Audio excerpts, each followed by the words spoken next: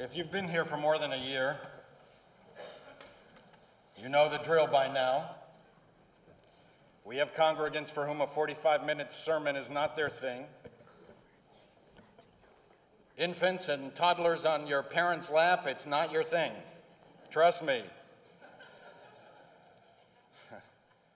Children who need space and attention, it's not your thing. I know, I was once you.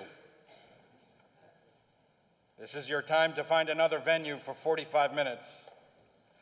We have multiple programs and even babysitting for you. Come back for the Torah service and the shofar service. Older children, I'd love for you to stay with us because I think it's really important for you to reflect on these sermons. But only if you feel that you can withstand this 45-minute assault on your youthful sensibilities.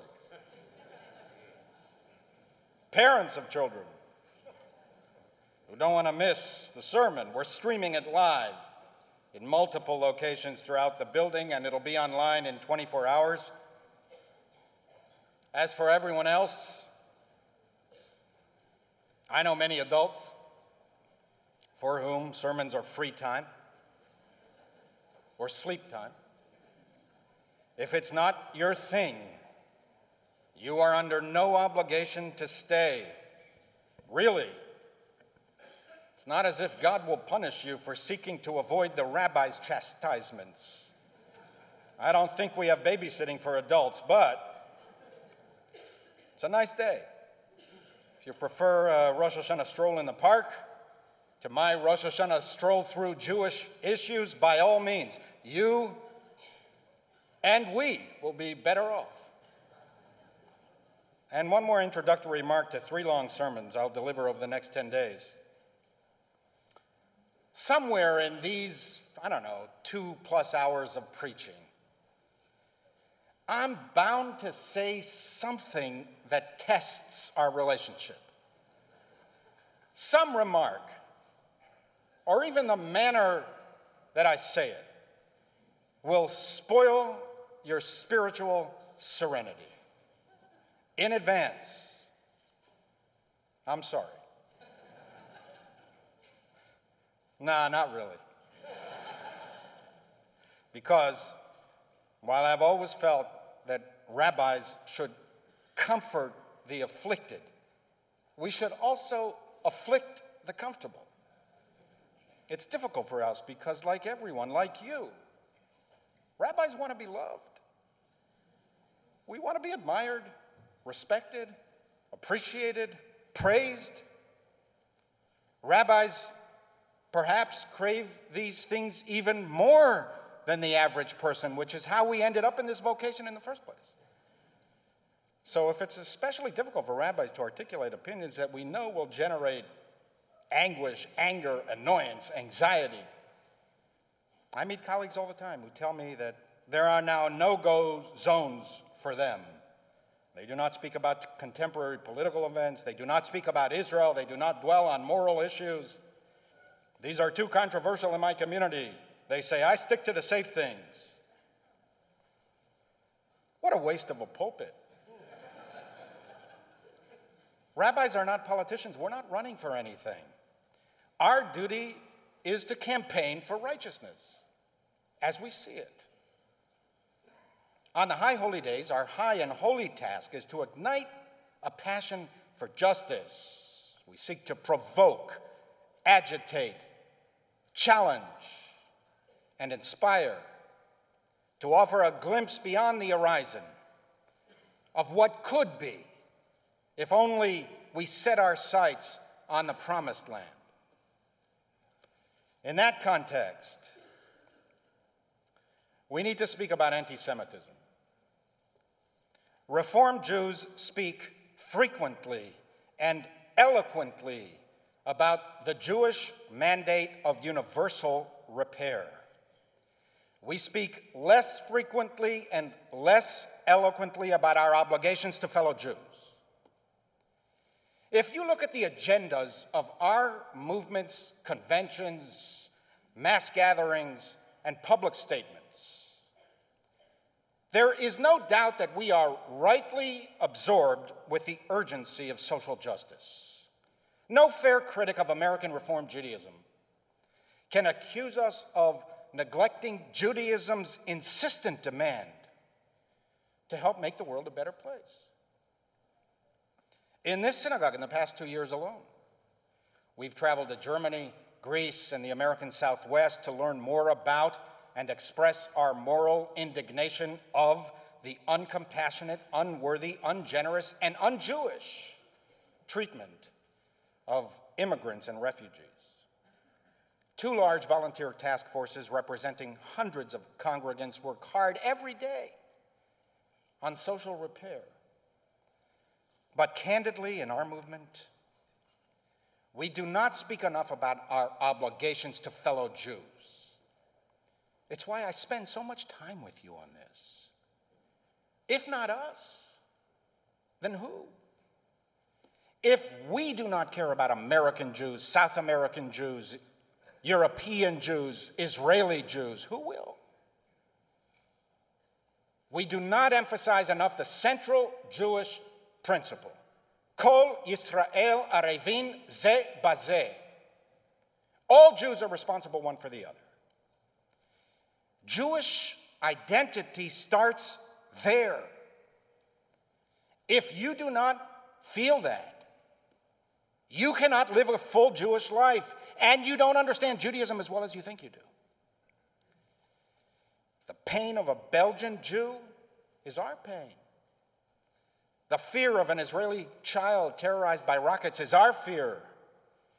The insecurity of Orthodox Jews attacked regularly on the streets of Brooklyn is our insecurity.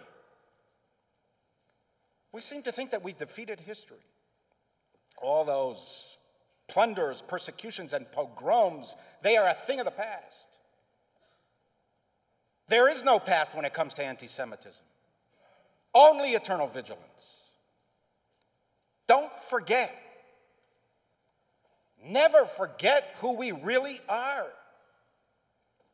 We are not a powerful majority. We make a lot of noise, but we are a minuscule percentage of the human race. There are 2 billion Christians, 1.6 billion Muslims, 1 billion Hindus, and 14 million Jews on a good day. All of the world's Jews can fit into one Shanghai neighborhood. We are a tiny people about whom much of the world has ambivalent feelings. We lost a third of our people in the mid-20th century. And under the most optimistic projections, will not recover the number of Jews who lived on the eve of World War II until the middle of this century, 100 years after the Holocaust. Rabbi Mordecai Kaplan wrote, "Before the beginning of the 19th century, all Jews regarded Judaism as a privilege. Since then, most Jews have come to regard it as a burden. We need to heighten our sense of the privilege of being Jewish, of being part of a precious people, a unique civilization handed down to us from the mists of antiquity. We need more Ahavat Yisrael in our movement, love for the Jewish people, measured in part by what we say and how we say it, what we teach, what we talk about when we gather together, and what we resolve to do. We need more introspection. We need to learn to love ourselves again. America, this beautiful, generous, free country, has lulled us into a false complacency, convincing us that anti-Semitism is a thing of the past, impeding us from recognizing hatred of Jews even when we see it in front of our eyes. Anti-Semitic incidences are surging. As bad as things are getting here, they are worse in Europe. France, Belgium, Germany, Hungary, Poland, and even a once great British Labour Party. They are all infected and getting sicker. And of course, parts of the Arab world have been anti-Semitic for centuries. Jews are not the only hated group. The very impulses that lead to the killing of Jews in prayer also lead to the killing of Christians in prayer and Muslims in prayer. The Poway killer was charged with defacing a mosque a few weeks before his attack on the Chabad Center. He hated Muslims as well as Jews. The El Paso murderer hated Hispanics. Jews were lower on his list. That said, anti-Semitism is a distinctly and uniquely different phenomenon. For sure, it is on the spectrum of racisms of all types, but it is the most dangerous virus in the history of civilization. It mutates. It spreads like a plague. It is highly contagious. It will infect every healthy social organism within the contagion zone, weakening society's defenses and devastating the body politic. Anti-Semitism is a phenomenon of both the right and the left. It has always been that way. For the anti-Semites of the right, Jews invented communism. For the anti-Semites of the left, Jews are rapacious capitalists. Both think that for Jews, it's all about money and exploitation. Both accuse us of just disloyalty. Both right-wing and left-wing anti-Semites boycott Jews and Jewish businesses. Both think that Jews have mystical powers to manipulate society, that there is some kind of international plot to pull the strings of the world for the enrichment of the Jews. From the right, it is the charge that there is a Jewish cabal, the elders of Zion. From the left, it is Israel, the Zionist elders, hypnotizing the great powers. Listen, I've been to meetings of these Zionist elders, those international agencies devoted to world Jewry like the World Zionist Congress and the Jewish Agency for Israel. Trust me, these Zionist geezers cannot even manipulate their own boards, let alone control the world. Both right-wing and left-wing anti-Semites are convinced that Jews control the media. Both think that Jews have too much influence over Hollywood, television, and general culture. Now, I must confess, as I was sitting one day in Jerusalem, listening in on another meeting of the Elders of Zion, the World Zionist Organization, listening in on this fascinating plan to conquer the world, it dawned on me, you know what? Maybe there is something to these claims of Jewish control. Because every time I turned on the television in Israel, I saw Jews. I saw Muslims and Christians too, but mostly I saw Jews. Every time I walked into a cinema, I saw Jewish actors, Jewish directors, there were Jewish producers. Every time I walked into a bank, there were Jewish bankers everywhere. Darn Jews. Both right-wing and left-wing anti-Semites hated us for being a nationless nation, a wandering people with no home. Now they contend that Jewish nationhood is the cause for Jew hatred. Jews will not replace us from the right. Parallels. Check your white colonial Zionist privilege from the left. Both right-wing and left-wing anti-Semites hate that Jews are part of a distinctive people. They always have. For the racists of the secular and religious right, Jews murdered God, or they are descendants of apes and pigs. Jews are a parasitical and inferior people, vermin, that threaten the health and hygiene of the world. As T.S. Eliot wrote, the rats are underneath the piles, the Jew is underneath the lot. Their worst nightmare is that Jews assimilate into the broader culture. For them, Jews need to be suppressed, exiled, or barring any other effective solution, exterminated. For the racists of the secular and religious left, assimilation actually is possible. They want it.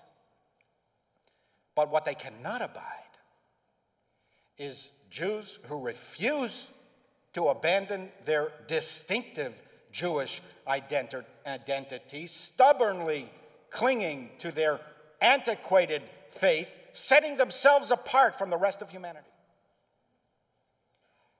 As Chamfort said about the French revolutionaries preaching fraternity, be my brother, or I will kill you. Thus, Jews do something that no others do. We managed to unite the extreme right and the extreme left.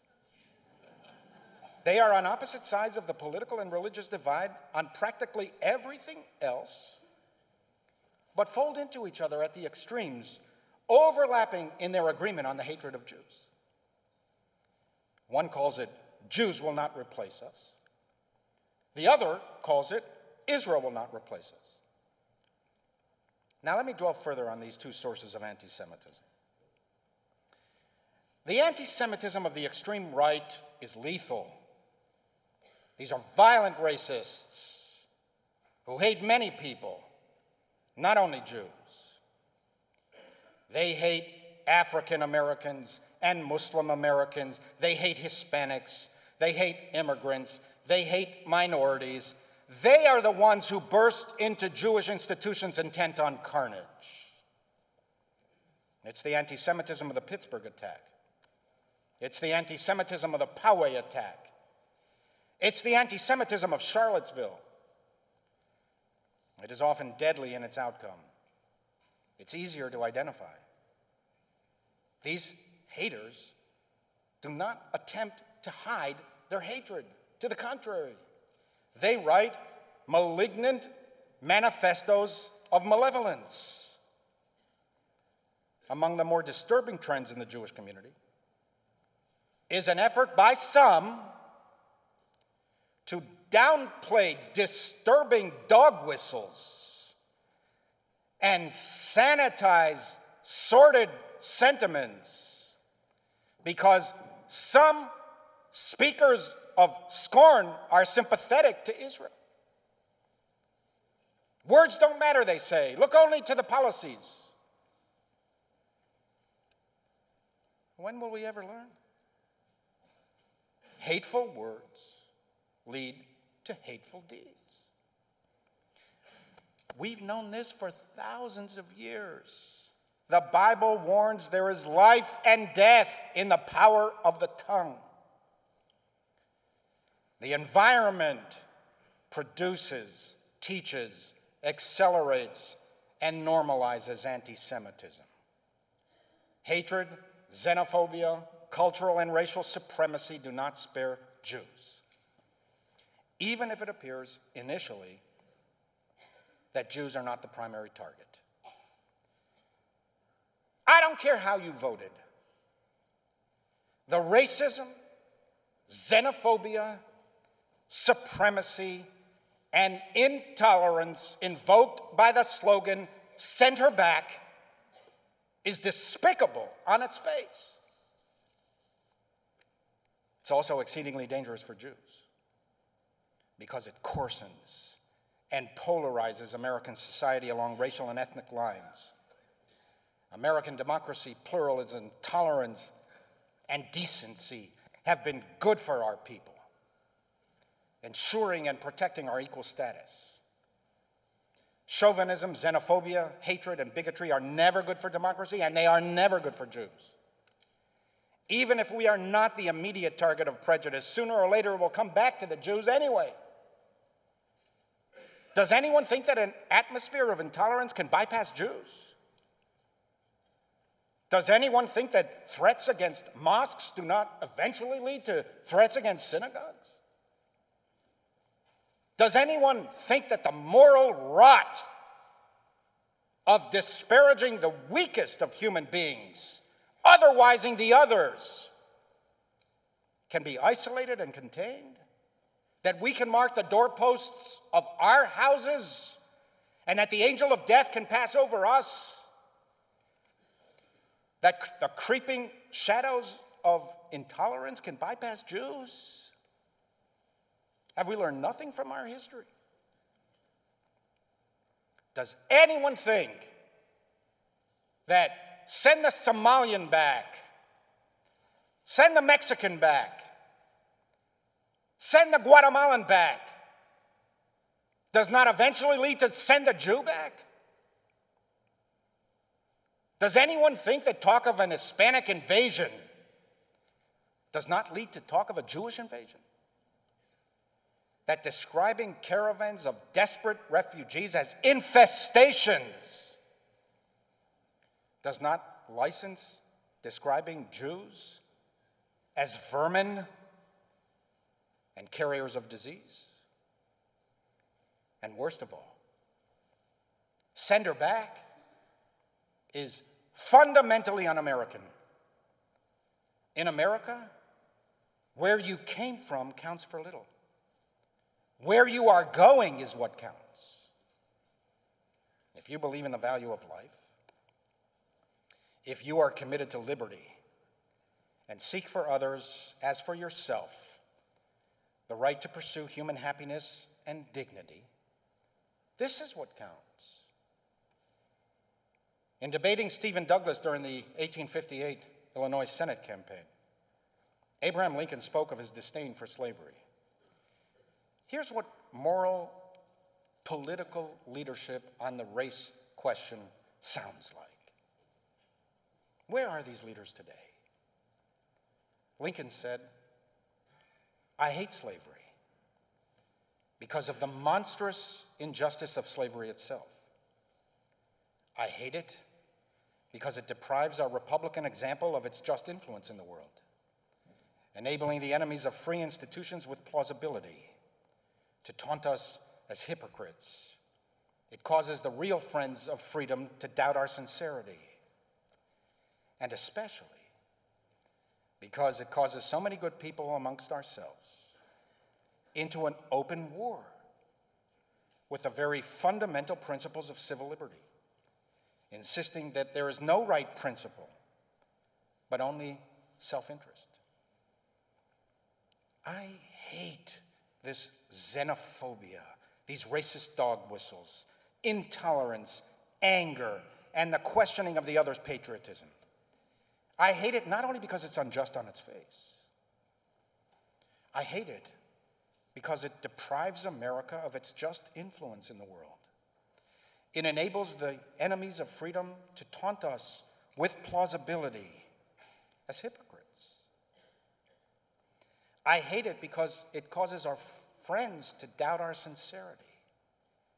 I hate it because it polarizes American people, pitting one against another for reasons of self-interest, not principle. I hate it because it is always bad for Jews. the anti-Semitism of the left. It hardly needs saying that I'm a liberal. I've been a liberal since I first began studying the great liberal philosophers of the Western tradition. I mean by liberalism a general mindset that emphasizes diversity and tolerance, promoting as much as possible the rights and dignities of the individual over the demands of the collective. To the extent that liberalism elevates reason, logic, and evidence as critical tools to preserve and defend individual and group dignity in this way, Judaism is liberalism, as opposed to more conservative-minded people who emphasize conserving age-old values and institutions. I am open even to rapid change that transforms often entrenched establishments. It's why I'm a Reform rabbi. I believe that Orthodox Judaism, while good for Orthodox Jews, needed a dramatic, establishment-shaking makeover. I believe in moderation. I do not believe that anyone who disagrees with me, even on critical issues, is transparently and by definition immoral, racist, misogynistic, anti-Semitic, evil, cowardly, fundamentally flawed, or irredeemably stupid. I am a Zionist because I'm a liberal. Zionism aspired to give dignity to the Jewish people after centuries of oppression. It succeeded, even beyond its founders' wildest dreams. If you have any doubt about that, try to imagine the Jewish world today without the state of Israel. Now, if I were to have a purely theoretical conversation, I could accept a form of anti-Zionism that is not anti-Semitic. First, it goes without saying that criticism of Israel isn't completely legitimate. Some of us do not always distinguish between criticism of Israel, even if harsh or unfair, and anti-Semitism. Denouncing this or that Israeli policy by anyone, be they Jewish, Palestinian, or other, is not on its face anti-Semitic. To the contrary, it is often helpful and motivated by sound principles. No country is beyond reproach. No government is beyond rebuke. Second, some anti-Zionists, Jews among them, sincerely believe that they are not opposing Israel's national existence, but Israel's denial of another nation's existence. They say that they do not want to dismantle Israel itself, only its occupation of Palestinian lands. I can understand how in their minds this is far from hating Jews, and how offended they may be by accusations of anti-Semitism. But in practice, what does anti-Zionism mean? There are 9 million people living in Israel, 6.5 million of them Jews. Where would they go? Send them back to Europe, as Hamas demands? That is the very racism decried by progressives about which I spoke earlier.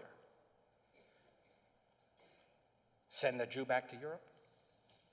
As if there's a Europe for Jews to go back to? They don't even realize that most Israeli Jews today are not of European descent. They're refugees and descendants of refugees from Arab and Muslim countries that persecuted and discriminated against them. In practice, what does anti-Zionism mean? Create a binational state as BDS demands? Multinational arrangements never work, especially between warring peoples. Just look at Kosovo, Serbia, Albania, Afghanistan, even democratic Belgium is at daily risk of splitting apart. Czechoslovakia didn't work either. although the Czechs and the Slovaks were the exception to the rule that when separation does occur, it is through violence and bloodshed. To say now, 71 years later, that you are an anti-Zionist, that you are opposed to the existence of Israel, is as ludicrous as saying that you are opposed to the existence of America because there were people here before the pioneers settled the land, or that Texas, Arizona, Colorado, and California are occupied territory because they were taken by force from Mexico. Or that you are opposed to the existence of Jordan, Iraq, Lebanon, or Syria because they were created out of whole cloth by the British and the French after World War I. Understand what they mean when they say they are not anti-Jewish, only anti-Zionist. They mean that justice requires dismantling the one and only Jewish state in the world in favor of a 23rd Arab state. And they say it with such venom. The way they speak about Israel is the tell. That says more about them than it does about Israel. There is something canine in the bark and growl of these anti-Zionists. It's a primal loathing. Hatred of Israel is so overwhelming that it often stumbles into anti-Semitism even if it didn't start there. Anti-Israel activism on the campuses and streets of America and Europe has led to verbal and physical assaults against Jews. Anything goes when speaking of Israel. Israel is never just wrong or mistaken. It is genocidal, fascist, ethnic cleansing, apartheid, Nazi, rogue, colonial. The worst malignancy of the world, the worst. Worse than Saudi Arabia. Worse than Syria, Turkey, Russia, China, Iran, Somalia, Afghanistan. But we have nothing against the Jews. Some of my best friends are Jewish. They will go to lengths to demonstrate that they are not anti-Semitic. They may even raise money to support an attacked synagogue or to restore a vandalized Jewish cemetery. See, that's the thing. Most anti-Semites of the left do not think of themselves as anti-Semites. They consider themselves freedom fighters, civil rights warriors, humanitarians. They puff and preen in a narcissistic attempt to showcase their virtue and moral superiority. It is the siren sounds of virtual freedom fighters who are always somewhere else when the siren sounds. They sign their place and calling in full seeming, with meekness and humility, but their heart is crammed with arrogancy, spleen, and pride. They hold Israel to standards expected of no one else. As if there would be no Islamic terrorism, no ISIS, no Iran, no Syria, no North Korea, no dissension in Europe, no refugee problem, no inequality, no poverty, no economic dislocation, no problems at all were it not for the Jewish state, the source of all the world's ills. There's one uniquely evil and criminal state, Israel. All the rest, no matter their crimes, their illiberal ideology, their treatment of their own minorities, their anti-Semitism and racism, their disdain for women and gays, their lack of pluralism, democracy, or freedom, none rise to the level of criminal Israel.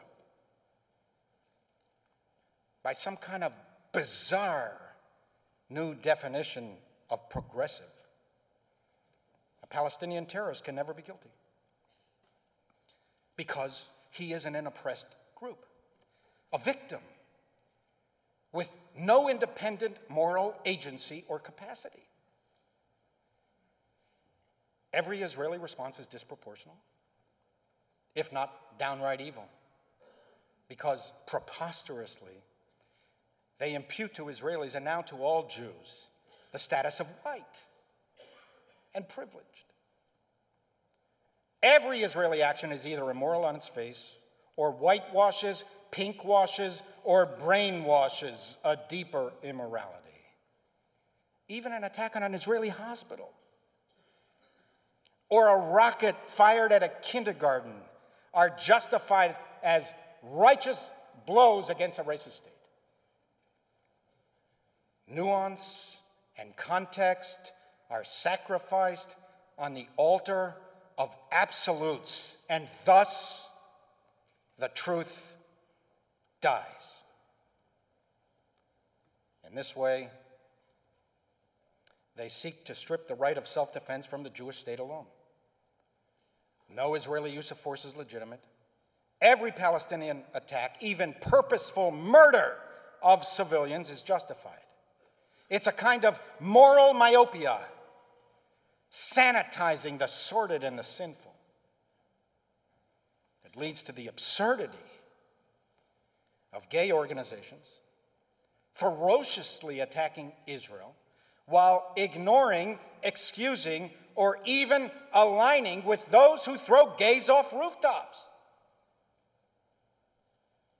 Or feminist organizations who ferociously attack Israel while ignoring, excusing, or even aligning with misogynistic malefactors who believe a woman's place is at home, her purpose to serve her husband.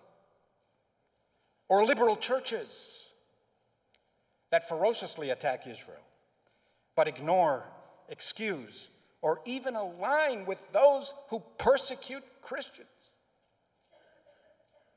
How sad that these people, so often themselves the victims of oppression, discrimination, and bias, should attack with such misguided vitriol the one country in the Middle East that strives towards and often achieves tolerance and pluralism. I'm, of course, aware that some groups that have the word Jewish in their name support and give comfort to left-wing hatred of Israel. That phenomenon, too, has been around for a very long time. There have always been Jews and Jewish movements discomforted by the Jewish collective, seeking the acceptance and approval of non-Jews, who likewise disdain Jewish peoplehood. While, of course, I support Palestinian aspirations to self-determination, and while I still support an independent state of Palestine living peacefully side by side with Israel, if that's what the Palestinians ever decide that they want, it's simply false and morally obtuse to equate the Palestinian liberation movement with the American civil rights movement or anti-colonialism. Yasser Arafat was not Martin Luther King. Mahmoud Abbas is not Gandhi. Israel is not Imperial Britain. And those Palestinians gathering weekly on the Gaza fence, launching mortars, fire balloons, and setting Israeli fields ablaze, they are not disciples of nonviolence. They are not protesting their lack of civil rights. They seek to deny Israel their rights. Otherwise, they and their Western supporters would be turning their ire not on Israel, but on the civil rights-denying Hamas movement. Liberals should be focusing our attention on the central ideological struggle of our times, the clash between democratic pluralists and anti-democratic authoritarians. We should plant ourselves firmly on this side of democratic liberalism, supporting those in Hong Kong, China, Russia, Venezuela, the Muslim world, Poland, Hungary, and Palestinians who fight for democracy, tolerance, civil and human rights, gay rights, minority rights, women's rights within their own societies. They are the ones who most need our liberal support and sensibility. It's proper to point out that Israel still has a long way to go. But it is also proper to acknowledge that Israel's Arab minorities enjoy freedom and economic security that can only be dreamt of everywhere else in the Middle East. It is proper to point out that Israel must do better safeguarding minority rights. But it is also proper to acknowledge, unlike all of its neighbors, Israel is democratic, pluralistic, multicultural, and tolerates dissent. The message I want to deliver to you today on this high and holy day is of the Spirit. Fighting back starts in your heart, your Jewish soul. Stand up and be counted as proud Jews. Do not cower. Do not cringe. Do not crouch. Do not quiver. Do not consider Judaism a burden. It is a privilege beyond measure. Never forget you are the heirs of kings, prophets, freedom fighters, poets, teachers, and moral guides who changed the world. You belong to an ancient people that revolutionized human thought. Commit and recommit to the future of our people, to Jewish education, Jewish self-determination, and collective Jewish dignity. Your love of these principles, more than the hatred of those peoples, will determine the future of Judaism. One summer day, I found myself in Munich and decided to spend the morning in Dachau. Dachau was an evil place. Not as many people died there as in other concentration camps, but Dachau became the symbol of Nazi atrocities because of its location in the heart of a Munich suburb.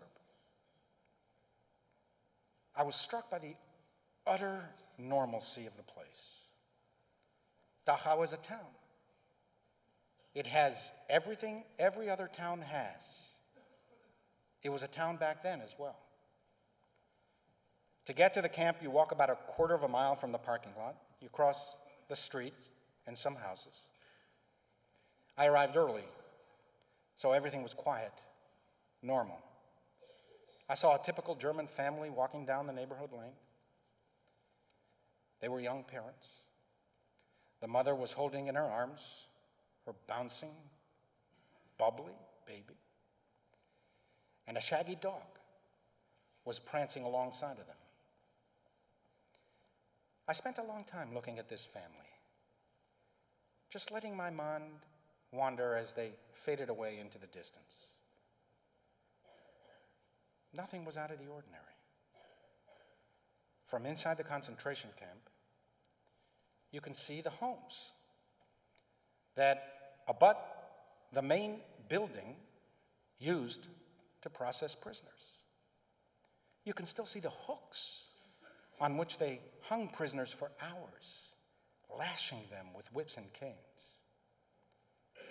Typical red-roofed houses literally overlook the torture room.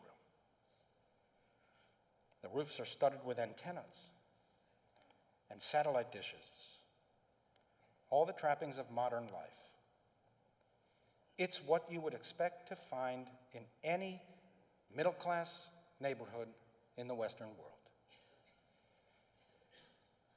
I'm not suggesting that there's anything wrong here, and I'm certainly not suggesting that the younger generations are personally responsible for the deeds of their parents and grandparents. I simply noticed that people are prepared to live right on top of the place where some 200,000 souls were brutally imprisoned and where some 30,000 were killed.